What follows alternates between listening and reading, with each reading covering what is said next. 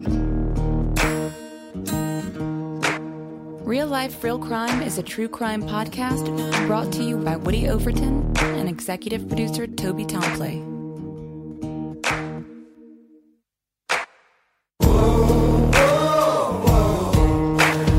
have the right to remain silent.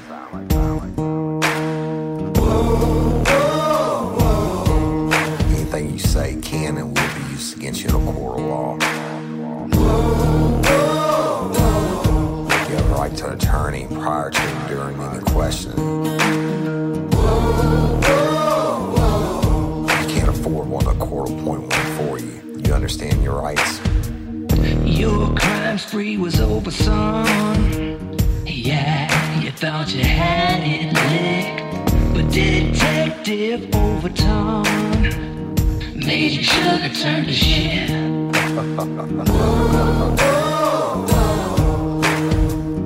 Get ready, you're gonna do time. Real life, real crime. Warning. This episode of Real Life, Real Crime, the podcast, may contain descriptions of acts of violence or that are of a sexual nature. It should be for people that are 18 years or older. Heed my warning, people. I did not get the facts of these cases off of the internet or from some television show. The facts we're retelling you were presented to us by the victims of the crimes or the perpetrators who committed the crimes against the victims. My description of the crime scenes are what I saw with my own two eyes. If you're going to get offended, please turn this podcast off now. Thank you. Hello, everybody. I am obviously not Woody Overton, your host of Real Life, Real Crime, the podcast. My name is Toby Tomplay. I'm the producer of this podcast. And Woody has asked me to come on here and give you guys a quick message because he has been slammed in the field. He's been super busy working the Barbara Blount case, keeping tabs on Courtney Coco, etc. Boots on the ground, as he likes to say. Woody has been so busy, he hasn't even had time to come here in the studio and tell you guys this, so that's why I'm relaying the message. And the message is, stay tuned, y'all, because big things are in the works for Real Life, Real Crime. Woody asked me to let you guys know. He and I will be starting a brand new podcast soon.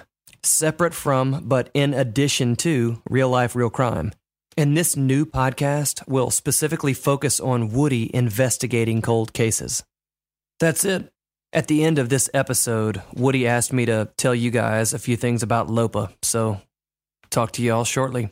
Without further ado, here is the interview Woody did 2 days ago with Miss Barbara Blount's sister. And get ready. Hello, everybody, and welcome to this episode of Real Life, Real Crime, the podcast. As always, I'm your host, Woody Overton. And y'all, today is a special recording it's on Miss Barbara Blount's case. And first of all, I want to preface it with this. I'm in the field. The audio, if it's not great, I apologize ahead of time. You know, Toby Tomplay, our producer, will do the best he can to clean it up. But you know, I'm unscripted and raw, and so if there's any issues, I apologize ahead of time to the listeners. But today, I wanted to do this episode today.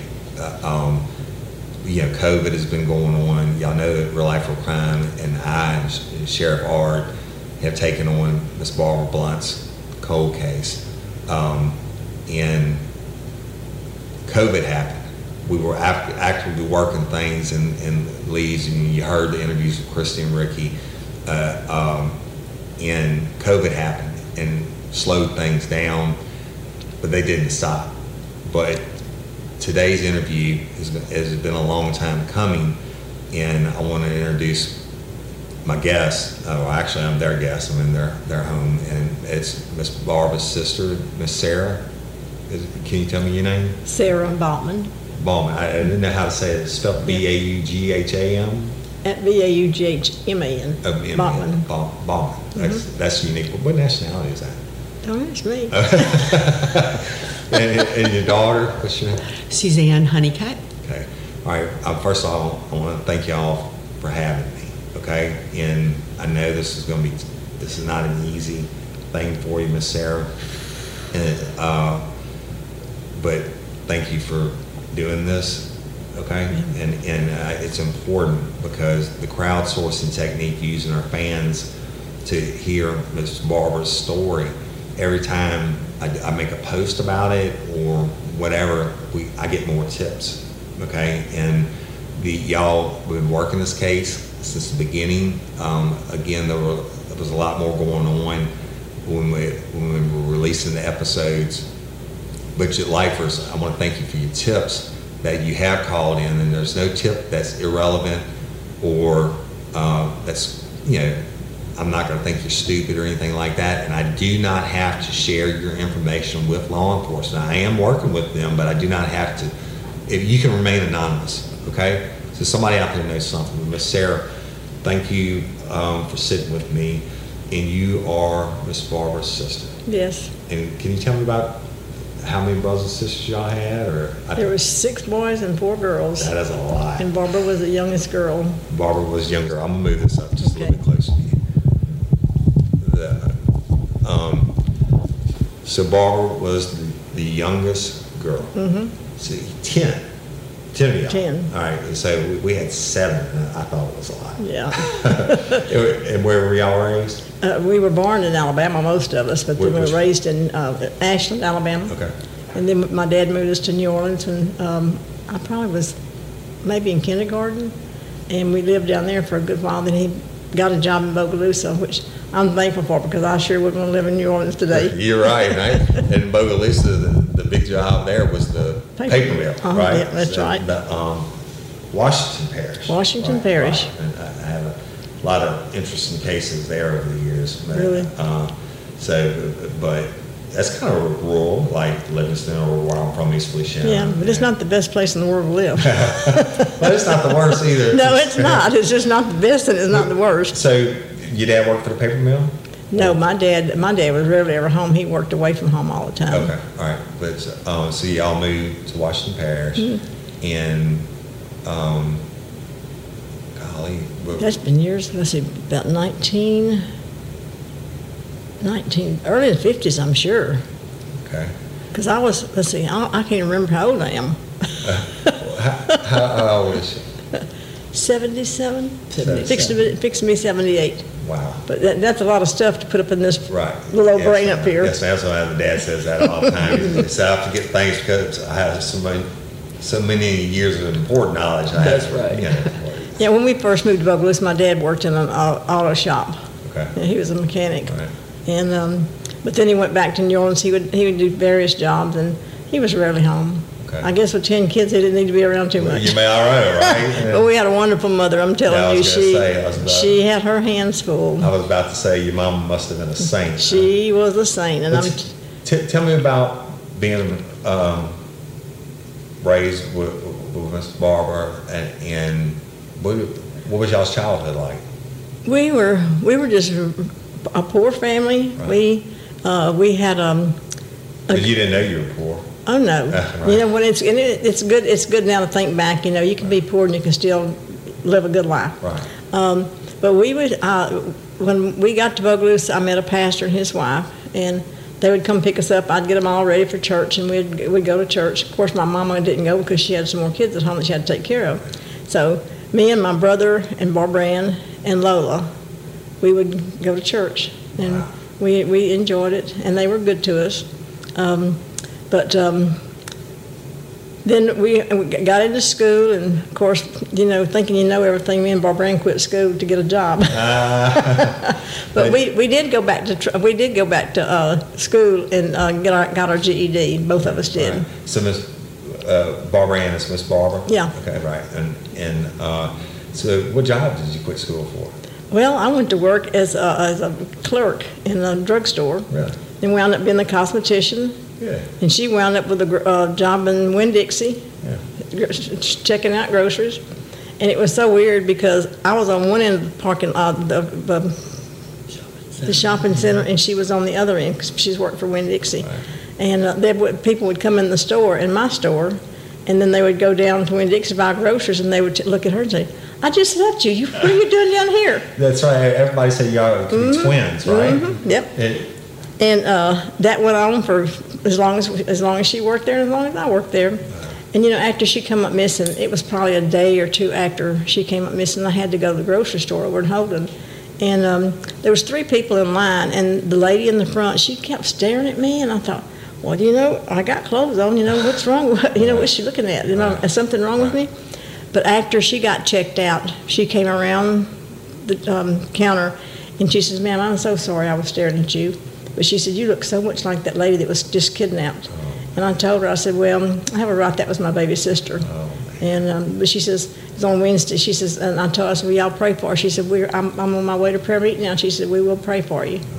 And thank goodness there wasn't nothing else wrong with me. Right. This popped into my head from both Christy and Ricky's interviews with their kids.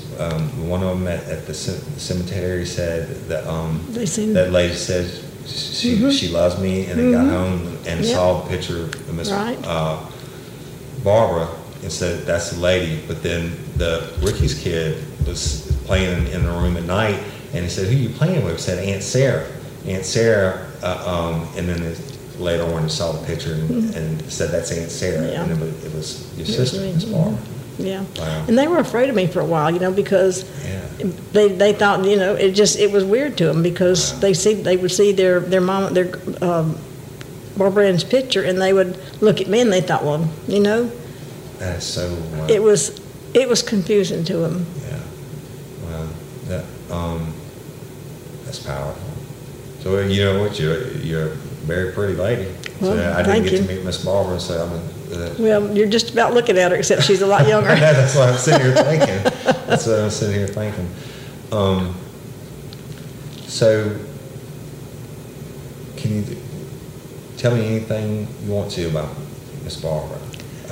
Well, the day that she came up missing, my husband and I were in our kitchen. We were putting up, what is it? The backsplash. Backsplash, yeah. And my phone rang, and I answered, and it was Christian. She says, "Aunt Sarah, have you talked to Mama today?" And I said, "No. Is anything wrong?" She said, "Well, I've been trying to call her, and she don't answer the phones. I've called the house phone and the cell phone, and she don't answer." And I said, "No, I haven't seen her today." But I said, wait a minute, I got to catch my breath. It's okay. Hey, take your time. And anyway, I said the last time I talked to her was yesterday. She had taken Aunt Ruby to the doctor and to the grocery store, and they stopped at Walmart to pick up prescriptions for my other sister. And she said, "Well, she's missing." She says, "We can't find her," so she's not home. And from then, when she got home, after she called Raymond to go look and see if he could find her, and she called me. Told me that her car was missing, the door was open, and she was on her way home, and Lord, my mind is so blank. It's okay. Miss Sarah, this is tough. All right. It is tough, and it's ripping off. I know it's never gone away for you. You cry all you want to. We were so close, and I missed her so much. We had such a good time together. We loved one another. All of us kids, all 10 of us, but the boys were mean. Right.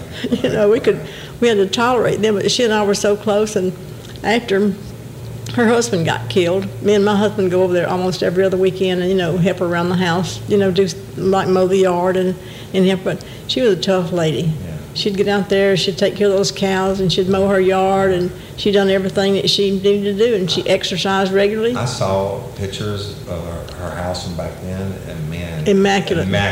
I mean, the yard. Mm-hmm. It was like a country. That's the way she was. Yeah. But we were born and raised poor. We lived in shacks with holes in the floor where you could sweep all the dirt in there, and but my mother kept it clean. She says cleanliness is next to godliness. So. And my husband gets aggravated at me now because everything's got to be cleaned. And that's the way we were brought up. And we had a wonderful mother. She's a good Christian lady, but she had a tough life. But I know where she's at now. That's right. She's enjoying herself. That's right. And forever. Right? Yeah, exactly. But I sure miss my baby sister. And I understand it. Let's go back to the day you said Christy called you. She called you from her work or something? Yeah, she went. She was at Winn-Dixie and they meet, and she called me and asked me if I had talked to her, and I said no, not. Like I said yesterday, I talked to her, and she said, well, I don't know. She said, I guess I'm going to have to leave work and go see if I can find out what's happened. So when I found out she was missing, I stopped everything at the house and we took off. Do you know about what time of the day that call came in?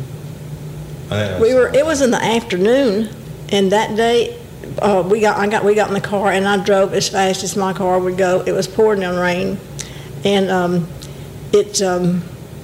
we got there. I can't remember. Yeah, she was already there, and there was a lot of people there, right. And we didn't say too much to one another. But I tell you, I was so hurt I couldn't think straight, because I just couldn't believe that somebody would do that to her. She didn't deserve that. She was such a good person. She loved her kids. She loved everybody. And you know what? People just don't realize when something like that happens, how devastating and how hurtful it is. After she came up missing, I'd try to sleep at night and I couldn't. If I closed my eyes, I would see her hollering, "Help me, help me, help me." And I'd say, "God, what can I do? I don't even know where she's at." And I didn't always answer my phone before this happened, but when after she was kidnapped, every time it would ring, I'd run to it because I think maybe somebody's got holding her captive, and maybe she got to a phone, and I knew probably the first person she'd call would be me. But it never happened. Yeah. I'm so sorry. And I tell you, people don't understand how hurtful, how they can hurt somebody by doing something to hurt their family. I love my family. I wouldn't do anything to hurt any of them. I wouldn't hurt anybody. Not only my family, I wouldn't hurt anybody's family. Right. And unfortunately, for every you there is in the world, there's the exact opposite. Yeah. There's pure evil out there. But you know what? I have peace now, because after praying and thinking about it all these years, I know where she's at. She's not suffering. She's not having to work hard. Absolutely. And I know she misses me, and I miss her. Right. And you see her again. Oh, I know I want to see her again. She's up there with my mama and my daddy, my brothers, and my sisters that's gone on before us. Right. But I want to bring her home. Oh, I would to have a burial. Oh, I would like to know what happened to her. I don't really want to know what they done to her. Yeah. As per se. I would just like to know who did it and why. Right. Because she didn't bother anybody. She was a good lady. She would help anybody. Right. She had a heart of gold. She was a tough mama, and she raised her children right, even though they didn't do right. Right. She raised them right. Right. And by all accounts, she was just like super mom. Oh, she was. And like Ricky said, he didn't even own any pots. And whenever there was a grown man and ate every day, and Chris said the same thing. Yeah. She'd drop her dogs off and give breakfast every day. My mom paid me not to come home and do that. Well, I tell you what, she loved him, and she loved all children. My nephew had a little boy. His wife had a little boy, and she would go get it over in Denham Springs and pick him up and bring him home with her and take him out there and play with him, let him see the cows and just entertain. She loved children. But also she was stern. Oh yeah, she was tough, and they knew to do what she told them, but. She always had trouble one of them not paying the bills on time, and she'd tell them, "You need to pay that bill." "Well, that's all right. I'll pay the extra." She said, "Well, why would you want to pay extra when you can go ahead and pay it and get it off your plate?" But she didn't listen.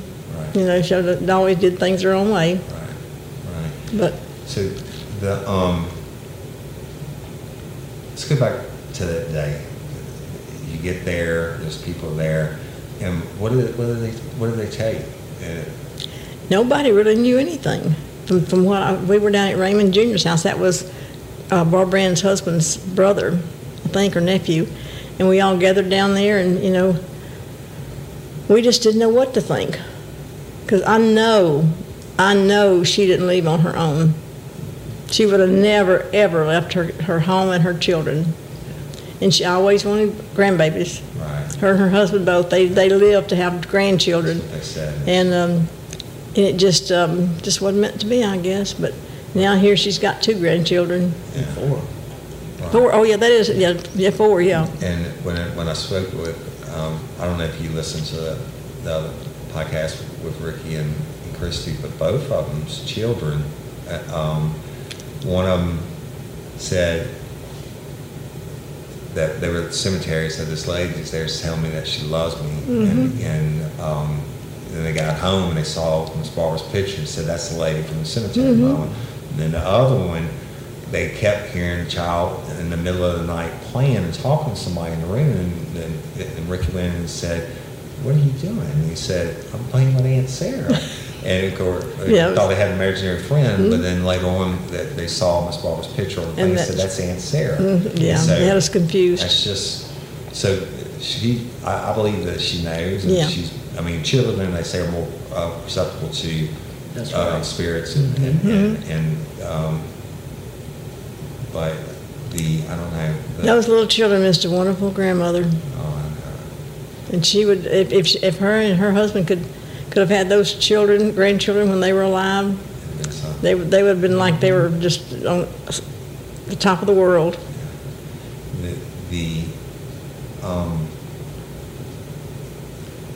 Back to her house in that day, what do you think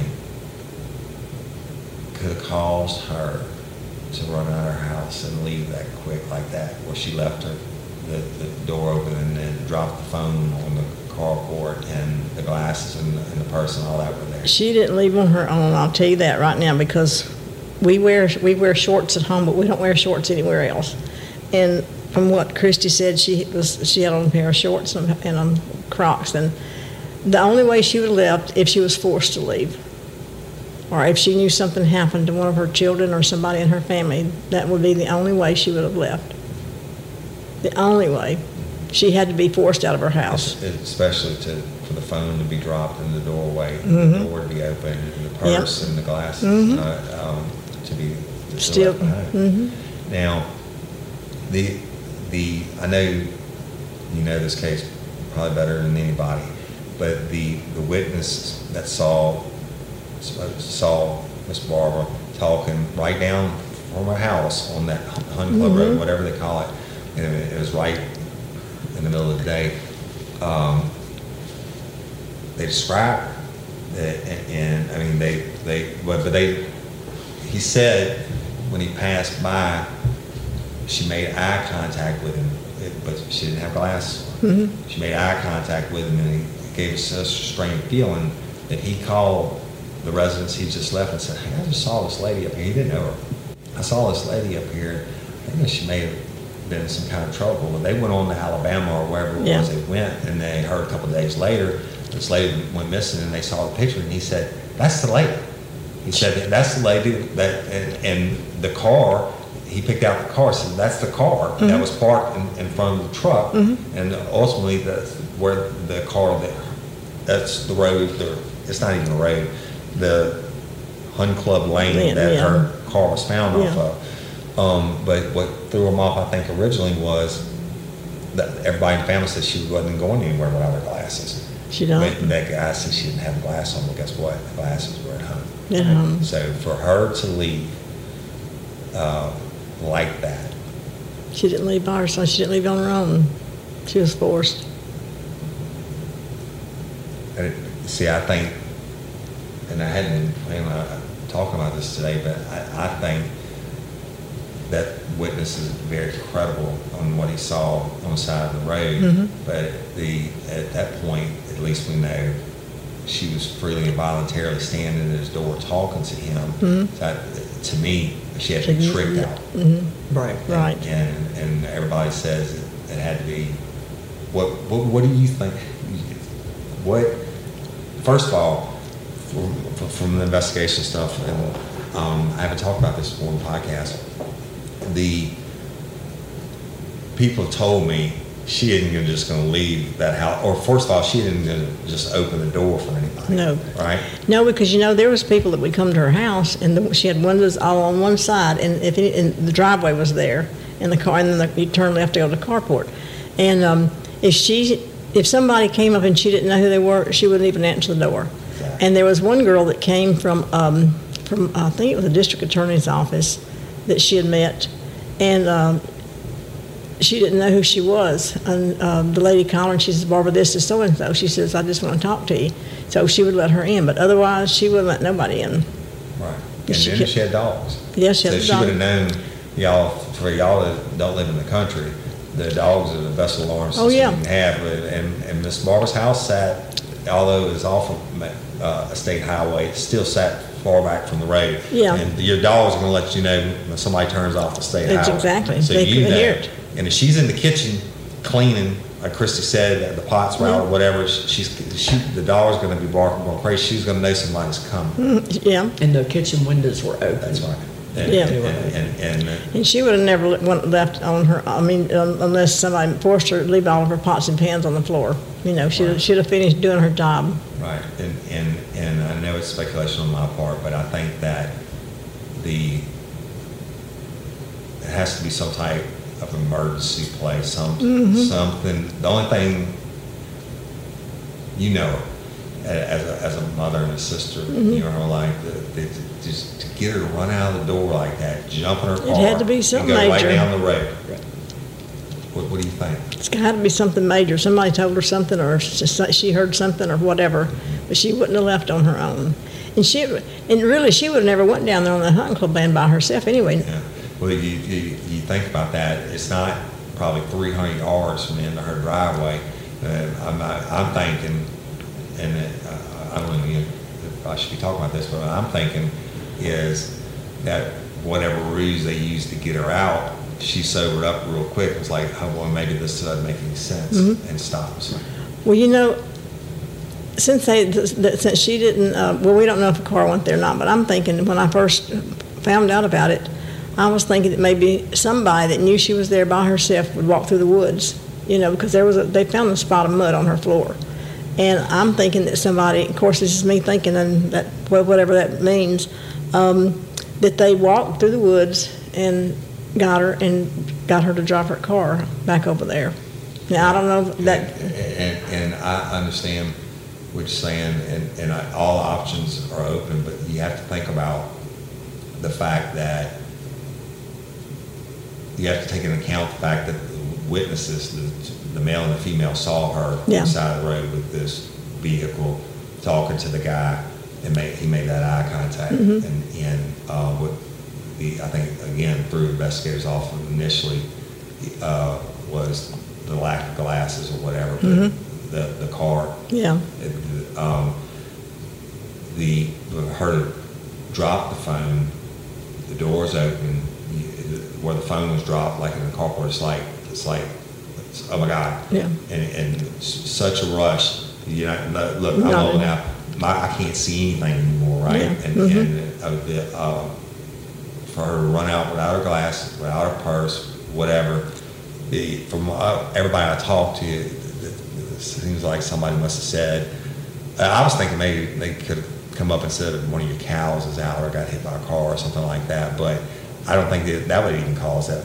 I don't think. It should have taken a second maybe to call a family member and say, come help me with this or whatever. And we know that didn't happen by the phone logs. And I also, years ago, was thinking that Aunt Barbara Ann was such a caring and helpful person, and she would do anything in the world for anybody. And so with that phone, her cordless phone from the home, being knocked out and on the driveway with the back off of it, that someone may have concocted a story to say, look, my car just broke down, but I'm en route to take my father or my mother to the hospital. They got to get them to the emergency room. Can I borrow your phone? And she might have cracked the door and handed the phone out, and that they might have knocked the phone out of their hand, pushed their way in. Yeah. She would have helped anybody. But she was also very cautious. I mean, she had a loaded .38 on her dresser, Absolutely. and she had no problem, you know. I mean, they were a hunting family, you know, gun cabinet full of guns, but a loaded one on her dresser. She wouldn't have just let anybody in, but she might would have cracked it to help somebody, to give them the phone, you know. Yeah. I tell you, she's a tough lady. She was strong. She worked on that farm, and she exercised regularly. Took good care of herself. So obviously she must have been tricked. Right. You know what I'm Let saying? me ask you this. Let's just assume the witnesses that saw her talking to the person in the vehicle. They don't have any reason to make it up, but let's assume that's right. At some point, and I think it was Christy told me that said she would have gone without a struggle. At some point, when she realized something wasn't right, what do you think? She would have fought. I mean, y'all were raised that way, right? She was, and that's why I often wondered, you know, he had to be a strong person, or it had to be two of them, because she was strong. Get out there and work on the tractor, mow the yard, do everything around the house. Feed the cows. I mean, she was like a workout lady, did exercise, lifted weights, took her vitamins and her supplements. I mean, she was healthy. Very healthy. And she didn't go down without a fight. But then afterwards, if they broke her some way to where she would stop fighting, do you know what she would do next? Pray. Pray and beg them that, you know, your mother, think about your own mother. Would she approve of you doing this to me? Please don't hurt me. God will forgive you. I won't tell. She would be begging and pleading and praying and witnessing for them. Wow. That's how strong she was in her faith. Wow. She was. Let's talk about that for a second, because you're saying, and I never thought about this. I thought about her physically fighting, but you're saying she's smart enough to know if I wouldn't beat it physically, I'm going to use my faith. That's right. And try to appeal to them as a human being. Yes. Yeah. So, which tells you how evil these people have to, what they have to do. I'll tell you one thing, it's been a long 12 years, almost 13, was it 13 years now? Coming up. I mean, the devastation that this whole ordeal has caused our family is just, it's beyond comprehension. I mean, we can watch TV and see stuff happen, you know, but it's like, no, that's not really, you know, you cannot understand or feel it until it happens to your family. I mean, in the days that she was missing, because I went there that Friday evening as well, my husband and I, we stayed in a hotel in A-Meet. And, you know, within 2 days, Mom and her husband and my husband and I, we actually stayed in Aunt Barbara Ann's house. And that was not a comfortable feeling, knowing that she was taken from that house. And then it was almost like a war zone, because all of the neighbors come together, the choppers were in the air searching, you know, it was just like a bad dream. You know, and it's something that happens to other people. Well, we learned the hard way. No, when it hits your home and your family, it's real. It is very real, and you can never replace that emptiness. And that's why it's so important that the listeners get to hear. Yes. Because, I mean, of course, I'm in the true crime genre, right? So they're used to stories like this and stuff, but they're not hearing this on TV. They're hearing it from y'all. Yeah. Yeah. And it wasn't because we did not ask or petition the media. And I'm not talking about the local Baton Rouge TV stations and newspapers. They have been very good on, you know, providing coverage for Aunt Barbara Ann's case.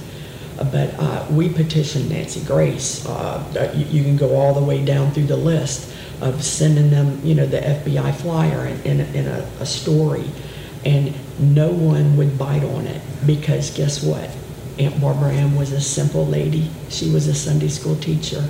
There was no sensationalism, if you will. If she would have been, and I'm just going to throw this out here, okay? If she would have been a closet lesbian who ran off with the pastor's wife, it would have been then it would have been sexual yes, angle, Everything or a was- drug angle. Everything would have lit up. Right. there was nothing in her circle of life that she would never harm anybody. There was no dirt in her life. No, ma'am. No And skeletons in the closet. that's why we need to fight harder. And because she is the furthest from what I call the high-risk lifestyle. That's She's correct. the exact opposite. Yep. But she was a sister and an aunt and a mama and would have got a chance to be a grandmother. Well, after she came up missing, somebody I said that they had seen her in the casino. And so they got all the pictures, and it was not my sister. She wouldn't have went in the casino. Never, right? No. And you know what? She would have never went off. I mean, and there were speculations that maybe she ran off with a boyfriend or something. She wouldn't have. She never dated. And I just want to tell you for the record, when we stayed there that 2 days after she was kidnapped, Uncle Junior's cologne was still on her bathroom vanity. And that's her husband. Yes, sir. Died Yes, sir. many years before the horrific accident, Yes. crash. And when he got killed, that family, Aunt Barbara Ann, Ricky, and Christy, they became even closer. You know, I mean, that's why Christy knew immediately that something wasn't wrong. I mean, something was wrong because her mom would never go off and leave the cell phone, and she didn't answer the phone. And I've had some tips from people that say, oh, maybe she had a boyfriend, and y'all are nixing that, right? Yes, sir. No, Not at all. She did not. she would have never. She would have dated. never.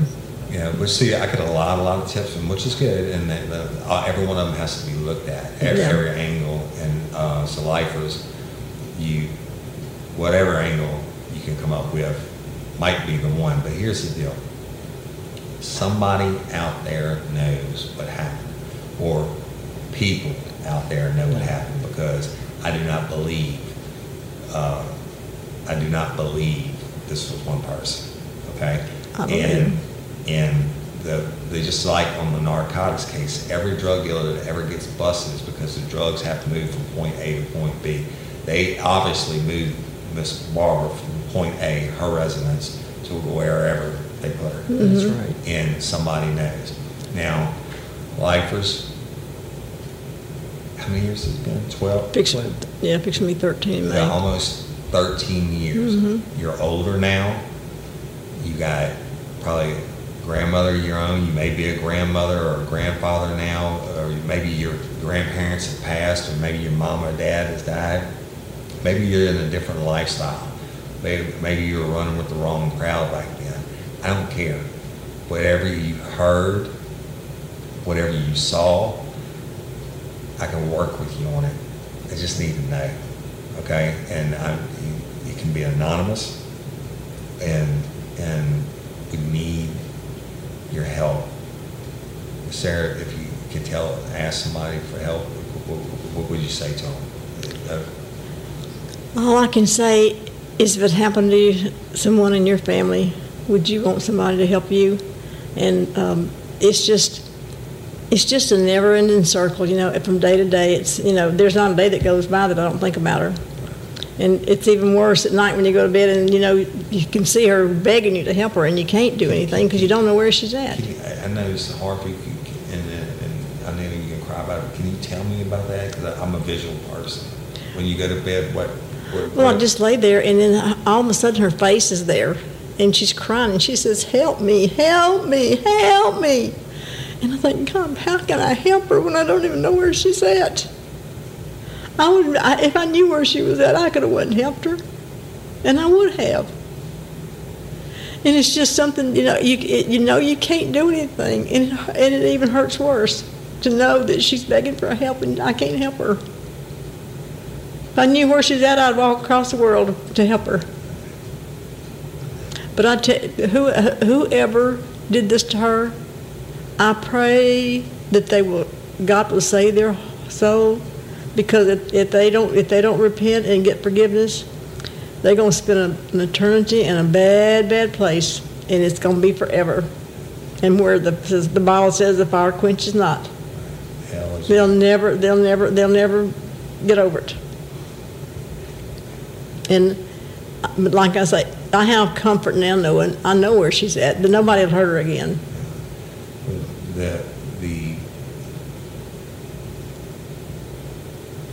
How often does she come to you like that? I mean, It's been a little while now, but I don't sleep very much at night, so. Yeah, I want you to know something. You are helping her. You're helping her right now. Okay? I hope so. I hope. And God's an on-time God, and we are going to. I am going to work this until I die, or we find out what happened.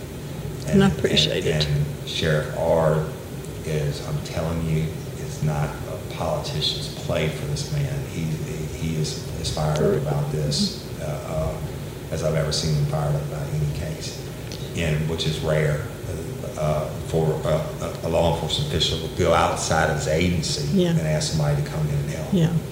But you're helping her right now, and I know this is hard. And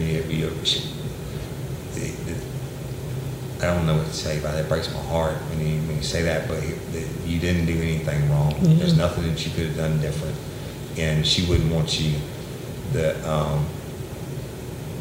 have nightmares like that. It just was when we would go, me and my husband would go over there after Junior got killed.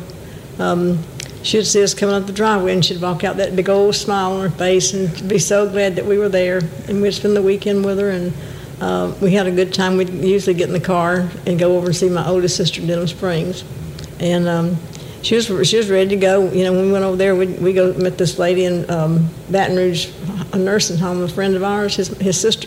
It's his sister over there. We went over there, and met her, and we meet anybody. We love people. Right. Nobody's a stranger to us. If they want to, if we can befriend them, we will.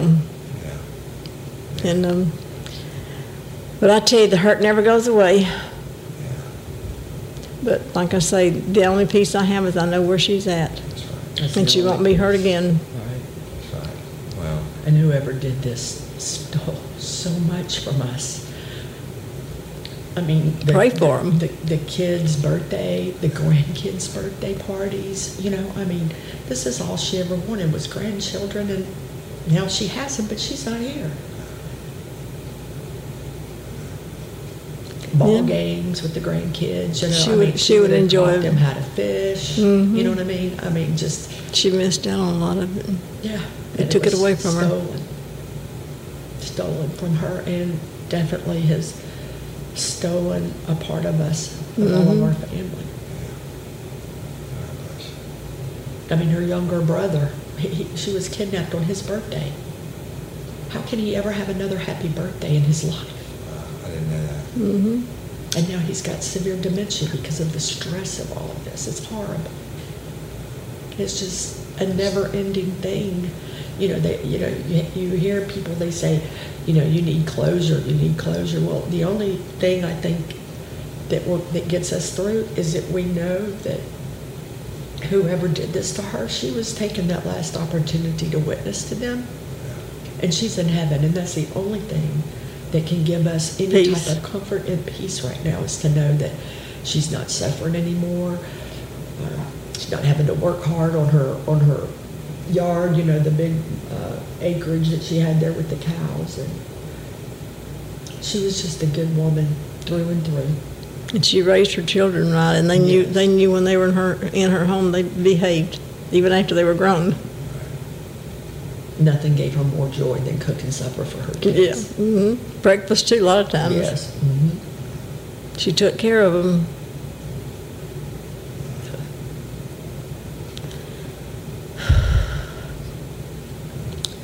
I'll see her again one day. That's what we have to focus on. And I just want to thank y'all. Well, I want to say that whoever kidnapped her, I want them to know I pray for them every day, and I've already forgiven you. If I knew that you did it, I wouldn't want to harm you. I would just ask you to turn to God and ask for forgiveness, because in the end, you're going to be the loser if you don't. I wouldn't. I'd beg you to turn to the Lord and ask Him for forgiveness, Because really, she never did anything bad to anybody. She'd help you. She'd do anything for you except hurt you, and she wouldn't do that. I get so angry because I pray that they never get an ounce of peace. Mom's made that step to forgive. I'm not there yet. Not there yet. Well, the only reason I can forgive is because I know that they're going to pay for what they've done, and the Bible says you have to forgive. For unforgiveness will eat you up. It'll run you crazy. I don't want them to rest. I don't want them to be able to even look themselves in the mirror.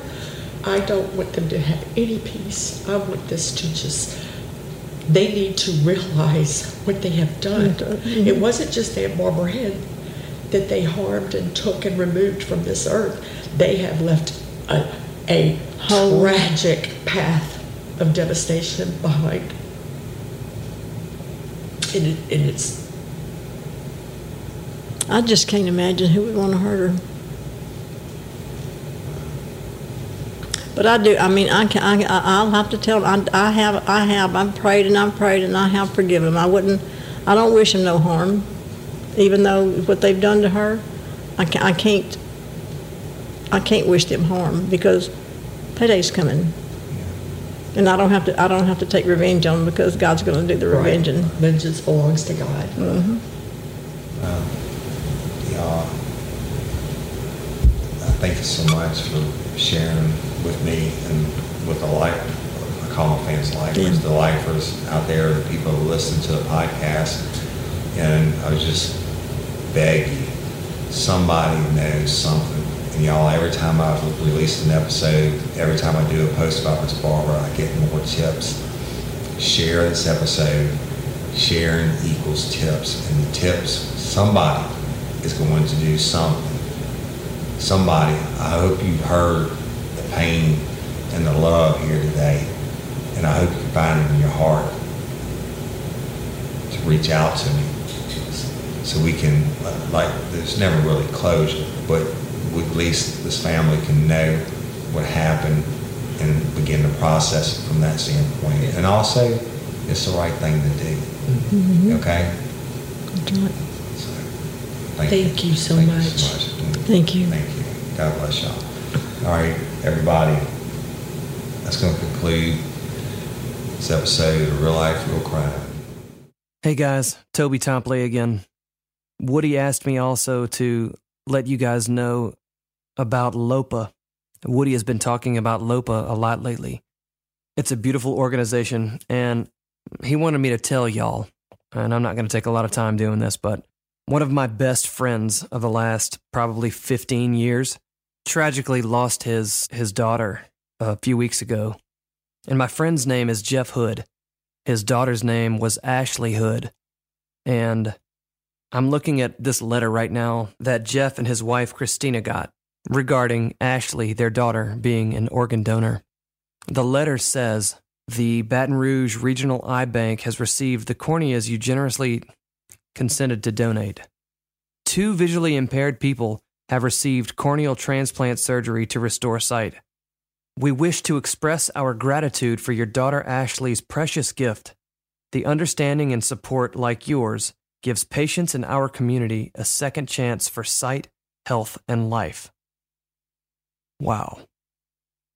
I mean, that's powerful, you guys. Become an organ donor.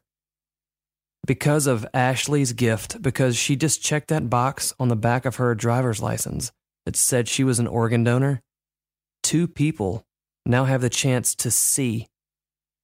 That's huge. Thank you, Ashley Hood, for giving the gift of life. Lifers, give the gift of life. Be an organ donor.